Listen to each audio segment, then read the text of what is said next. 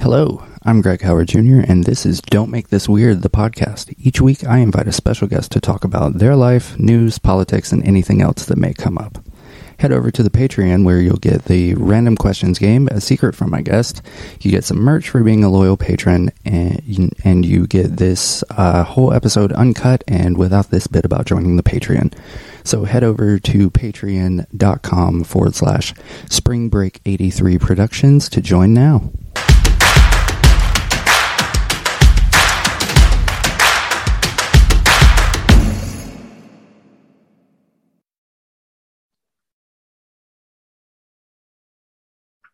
All right, so I am here with the curator of the Veeps Peeps blog on Instagram and TikTok. She is one of my favorite people in the whole of the internet. Hello, Tiff. Hello. How are you? I'm good. How are you? Good. It's a nice day today, which is good. I just came back from New York, so I'm like trying to get back into my groove of being home, but pretty good. Good. So I want to start out talking about Maureen Dowd. She recently released a column with the subheadline, How Obama Went from Cool to Corny. I want to know why are white journalists so interested in the company that the former president keeps, as well as how much money he makes? Good question. That's like the question of the year, right? Because we have no idea why these people are obsessed with him. The only thing I could think is that they feel excluded. So in reading her piece from yesterday, she kind of like everybody that she mentioned in the article were all white. She didn't mention, except for Rahm Emanuel because he's Jewish, but nonetheless, he's still white. Right. But nonetheless, she consistently talked about like all the people that she mentioned. She mentions David Axelrod. Okay, fine. And the way she said it was like, they made Obama. So I pulled this quote, right? And I was like, this is really disrespectful. She said, many of those who helped Obama achieve the moonshot, becoming the first African-American president and then becoming uber rich, were disinvited. I just found that so ridiculous because just because he didn't invite or disinvited because of COVID, they were invited, they were just disinvited, doesn't mean that they're no longer friends or he doesn't appreciate them. There just was a capacity issue. So I find that argument weird. And I forget the man's name. He was President Obama's law professor. Lawrence Tribe. Yeah, real pain in the ass of a guy. Yeah, that guy. Just put out the tweet today that he said that he thought President Obama's birthday party was like disgusting. And I'm like, it seems to me that there's a lot of jealousy over not getting invited or not being included in like, the Obama's Netflix deal. Yeah, and it doesn't make any sense because the way that I looked at it when I read that, because I read it multiple times, and it seemed like they're trying to say that he's putting celebrity above the people that kind of got him to where he needs to be. And I feel like that's an idiotic argument to make. I mean, at the end of the day, when I have a party, I invite who I want to be at the party, right? So if it's celebrities or if it's, musicians or whatever, actors or whatever actresses, whoever it may be, you're going to pick who you want to come to your party. There's no rules on parties, right? There's no one to say, hey, you have to invite so-and-so. You want to invite probably your family. So that's like half of the guest list. And then you have people that, you're close with, people that you want to be entertained by, people that have, kind of been there throughout your life. And you know what? Guess what? If you're disinvited, so be it. You move on. I'm sure there's going to be other events. And the thing is, most of these people probably wouldn't have gone anyway. Right. So what's the deal? Like, I don't get it. It makes no sense. I mean, it's just jealousy. It has to be jealousy, right? I mean, even Liz Warren, our favorite topic, she always we love to talk about, you know, the Obama's money and their houses and all. It's like, why? It's like white people are just so obsessed with other people's money. And that's one thing I would say about, you know, for myself and for, you know, I know a lot of Black people, a lot of Hispanic people, you know, we mind our business when it comes to money. It's like a faux pas to even talk about money. We don't ever talk about other people's money or like, you know, what they do with their money or how they do it with their money. So I think it's just, it seems very much to be a white thing. So maybe you have some insight on that, because I don't.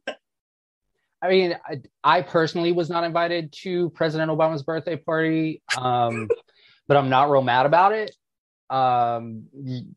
You know, it's just, it's one of those things that, you know, the old saying, keeping up with the Joneses, like that's very, like you said, it's very much a white people thing. You know, and you can kind of look at it.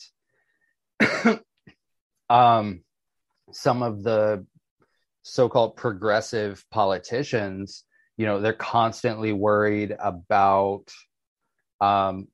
where other people's money comes from. You know, the most recent example I can think of is Ohio 11, where, you know, everybody was so concerned about where Shontel Brown's money came from. And it's like, you know, she was out fundraised. And by a lot. Yeah, I found that whole, like, the whole dark money, dirty money thing was so gross to me. Like, it was it literally felt dirty to be saying that the money, we all knew what they were trying to say. You know, we knew, we got the trope, like we got it. And I think most people got it. But at the end of the day, it's like, you had more money. You had actually almost double what Shontel had. So the fact that you're comparing and it wasn't even just the fact of just saying how much money that Shontel had. It was also Nina constantly talking about the money she raised. So if you watch, of course, I watched a lot of her interviews. I'm still traumatized from watching it because God knows. Yeah, she definitely talked about how much she raised, and it was $27, you know, from the grassroots. And it was constantly her whole pitch. Like, if she did an interview, the majority of the interview was about how much money she raised. And it's like, when did we start to care so much about money and races? Like, I don't think that I've ever heard, I mean, obviously during the presidential conversations and the primaries, we definitely talked about money because it was important to know how much each of the but I never heard any candidate talk about, hey, I raised X amount of dollars, except for, you know who, Bernie, he was obsessed, and Liz. So again, back to your whole thing about progressives, they're obsessed with money. It's annoying. I think, like, during the presidential primary, the reason a lot of, you know, even our conversations on Twitter centered around money was because of the way they set the debates up, where, like, you had to have so many donations, and then you had to, you know, rank in this many polls, you know. So I think that's, at least to the best of my memory, because I don't even remember, you know, during when President Obama ran, or even when Hillary Clinton ran after that, I don't remember the conversations being so money focused.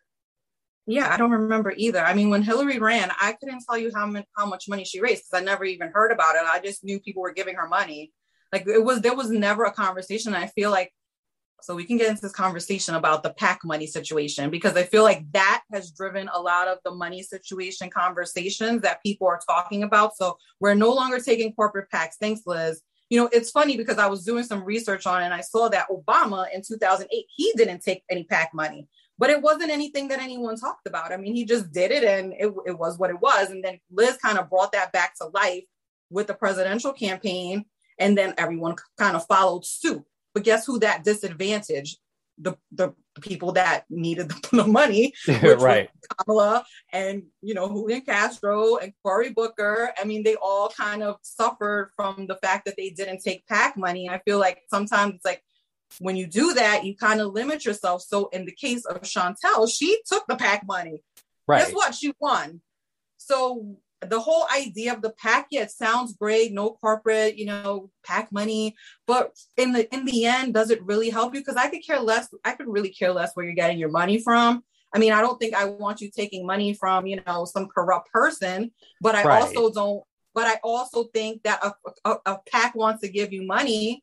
I think that's fine if a PAC, let's say, a healthcare company or pharmaceutical company want to give you money. Yes, they may want something in return, but typically they don't. So if in the case that happens, then so be it. I mean, you tell them no, right? You gave me $5,000. Okay, I'm not. It's not that kind of transaction here. So it's just weird that they're so obsessed with that piece of it. And I think she's the part of the reason why so many candidates aren't taking the PAC money, and it really pisses me off. Yeah. So pivoting to another politician who is not highly favored by white journalists, somebody very near and dear to our hearts.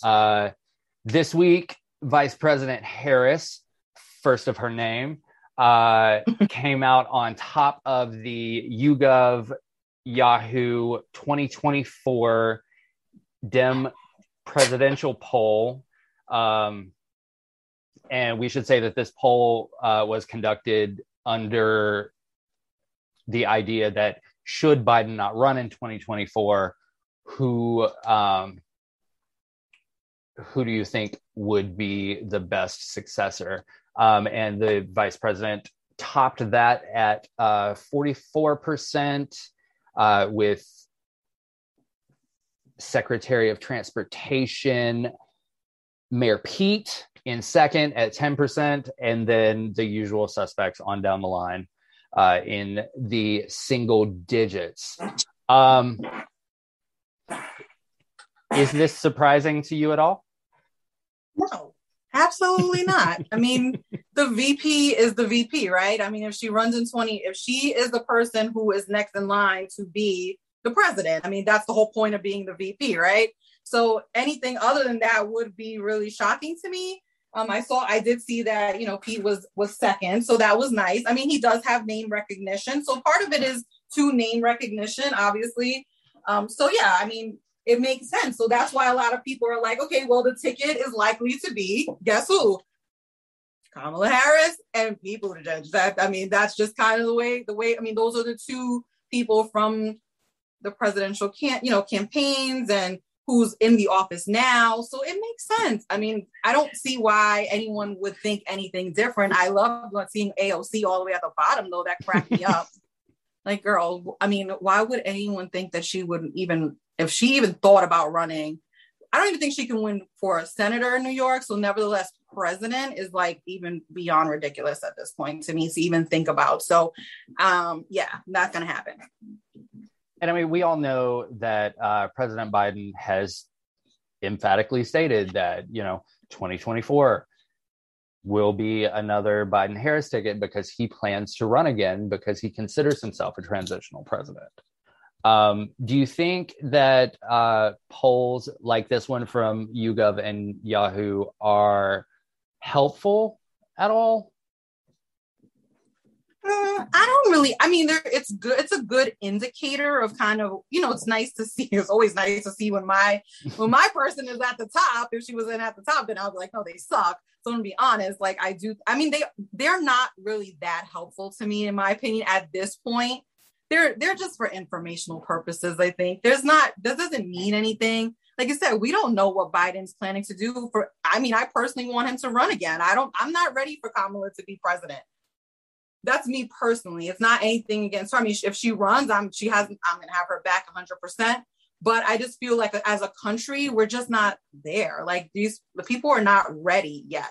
And so I want her to be in a position where she has the best shot to win.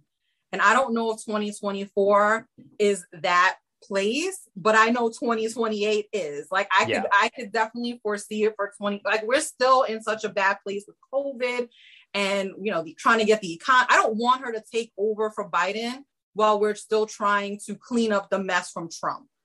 So if Biden could stay, the next 4 years and, she takes over in 2028, then I think we'll be ready. We would have already had 8 years of a white man in office, and her understanding and having greater understanding of foreign policy, having traveled the world, having met with world leaders, like she will be primed and ready to go. So I am ready for 2028. This poll kind of reminds me of during the dark days of the Veep stakes, when like every day there was a poll of, oh, well, all these people are saying it's going to be this person, and all these people are going to say it's going to be this person. But to your point, I absolutely agree that 2024 is too soon. I'd like for her to have 8 years to kind of build that portfolio, and have there be like no questions on the debate stage. Absolutely. Yeah. In 8 years, there should be no questions. I mean, only thing they could come back on is the stupidity that happens every week. It seems like in the news. What was it? 1 week it was the pens. 1 week it was, that she told people not to come without even understanding context. So I feel like a lot of that stuff that they're putting out there, it's like throwing stuff at the wall to see if it's going to stick, and none of it really has so far. It's just kind of BS. Even the Trumpers, they don't really know how to beat a Kamala Harris. They know they couldn't do it for Joe. They will use the thing that they will weaponize is, as usual, race. That is what they do. And so I personally am not ready for that, because it's like I said, we lived through it pretty much through the through the Veep stakes. We lived through it through the primary. And it's not only just having to live through it with the right, it's also having to live with it with the left. And that's not fun either, because they are just as bad at some points. So I've got a letter from a listener. It comes to us from Alanis, not Morissette. She was very emphatic that she is not Alanis Morissette. So maybe it is Alanis Morissette. I don't know. She is from Rhode Island, and she would like to know if you think politicians rely too little or too much on social media in campaigning and fundraising. Good question, Alanis, not Morissette. I think that it depends on the actual candidate. So in the last couple of races that have been run, so Chantel, for instance, right? She had no social media presence at all when she first got into the race. So she had like 300 followers when she got into the race in December. When I decided to jump into, getting into helping her with the race, she had about 7,900 or so people following her. And now she's up to like 19,000. I don't think that she ever really paid too much attention to social media, but she was really good. For instance, I'm going to give credit to my girl who posted the video of Clyburn, right? So the video that Nina was talking about Clyburn. So in that case, I think Chantel did pay attention to that because she did a retweet, but I don't think that her campaign was solely dependent on the actual social media piece of it. It was nice. I think it is a tool, right? So I think social media is a tool for candidates to get their message out and to be able to post pictures, which is always a good thing to see, like what they're doing, how they're doing. So like, for instance, like I was watching a video of Connor Lamb. So he's running for the PA Senate. And I was watching a couple of his videos that he had posted and pictures.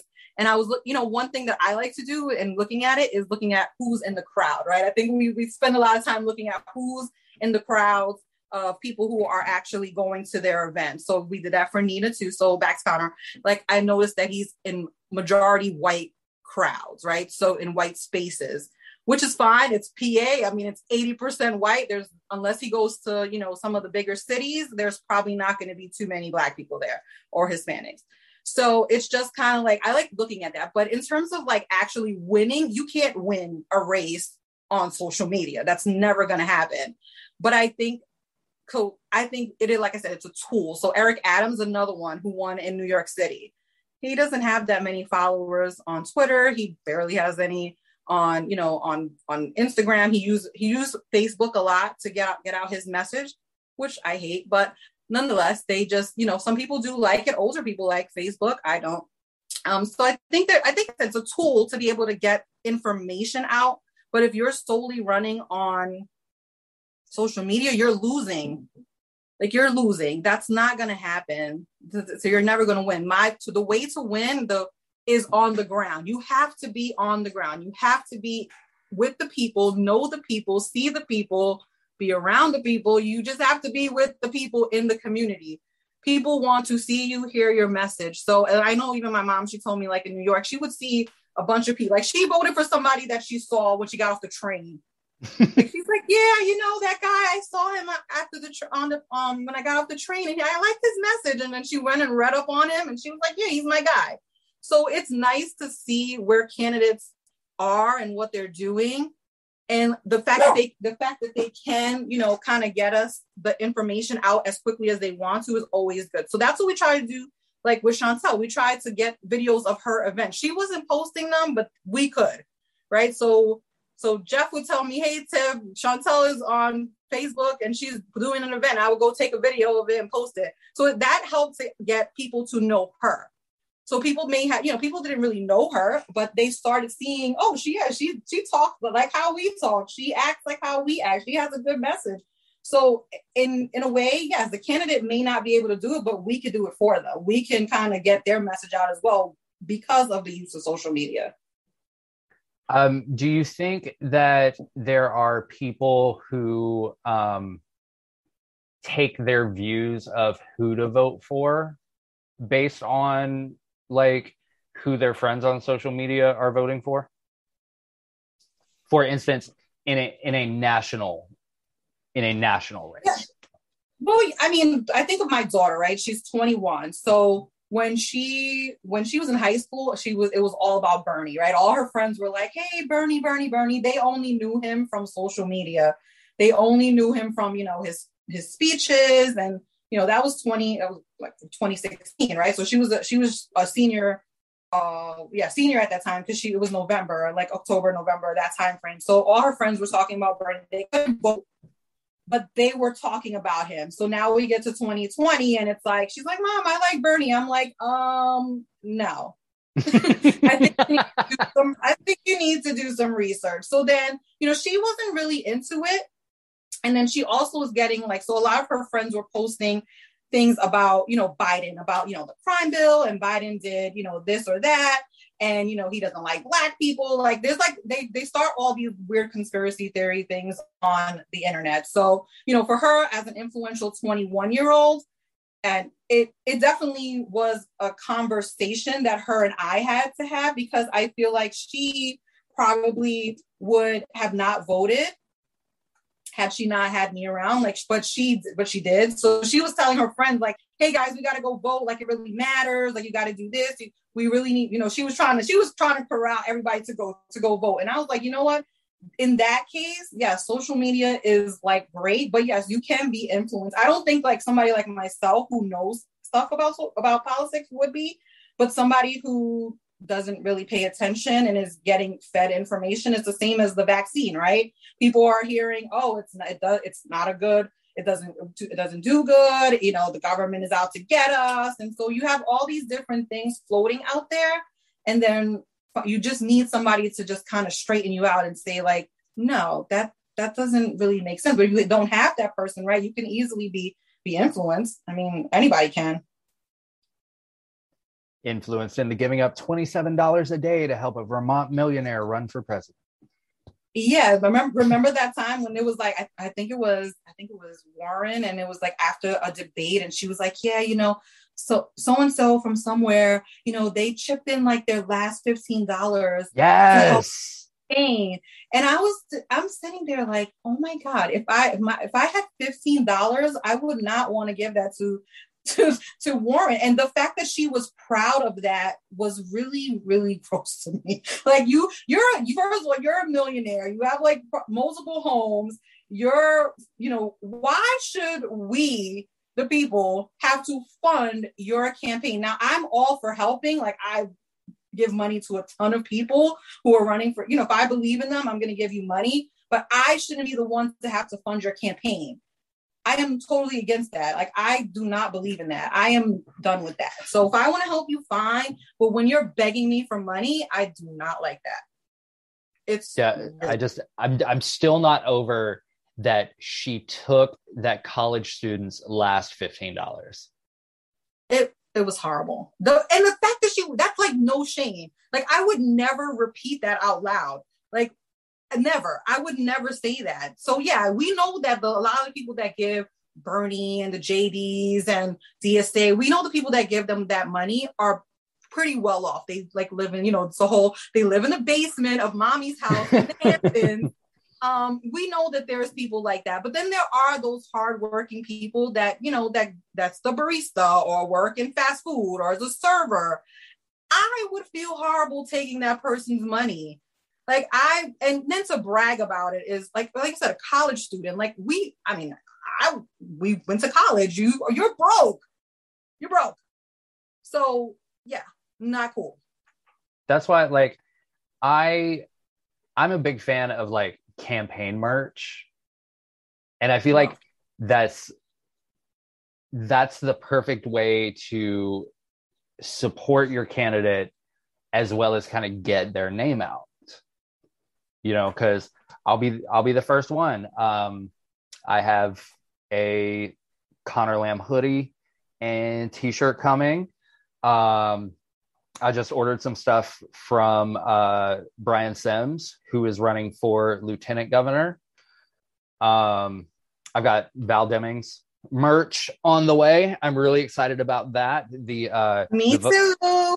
The Vote Dem Ings shirt. I ordered that. Because that shit's cute.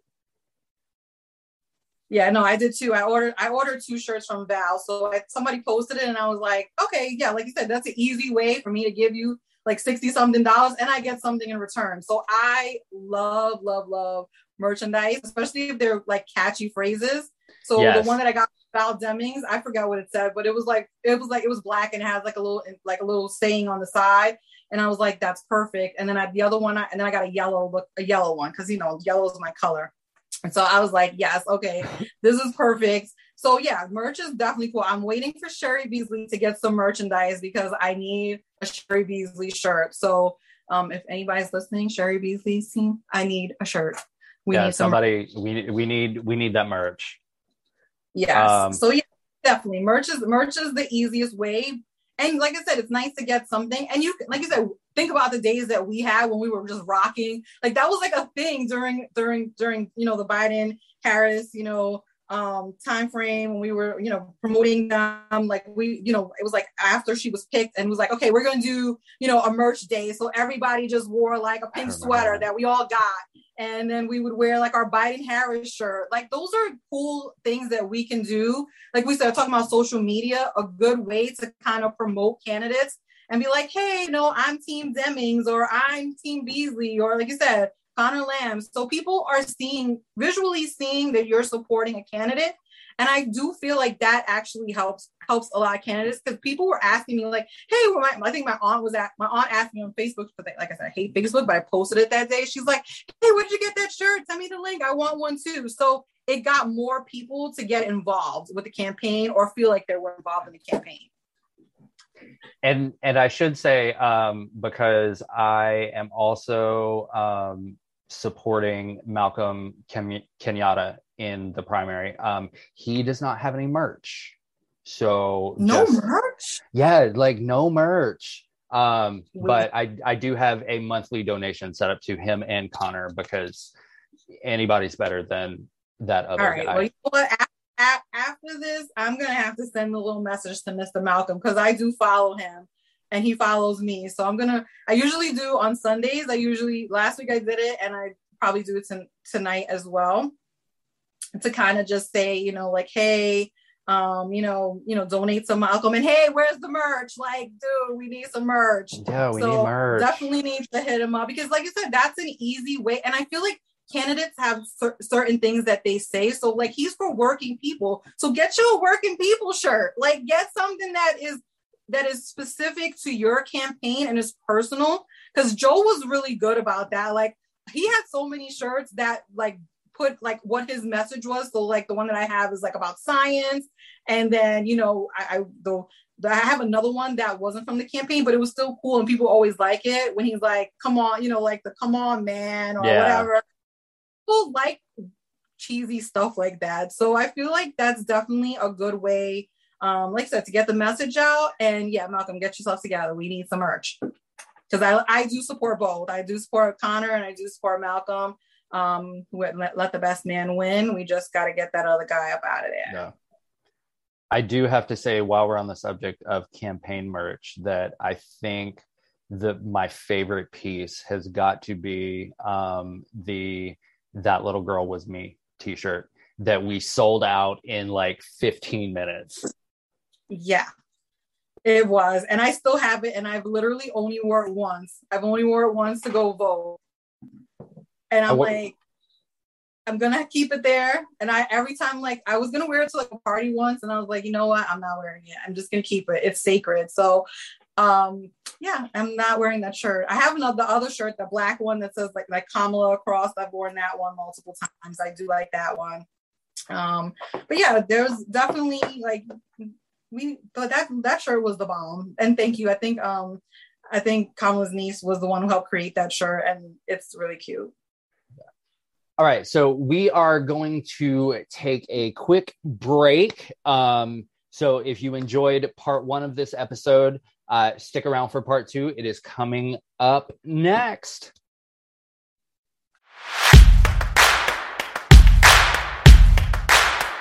If you enjoyed this episode, please consider subscribing. And if you're on Apple Podcasts, leave us a review.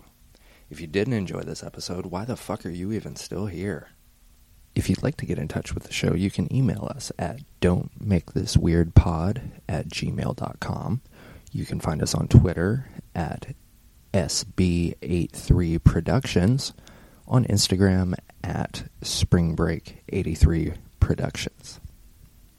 Don't Make This Weird is a Spring Break 83 production.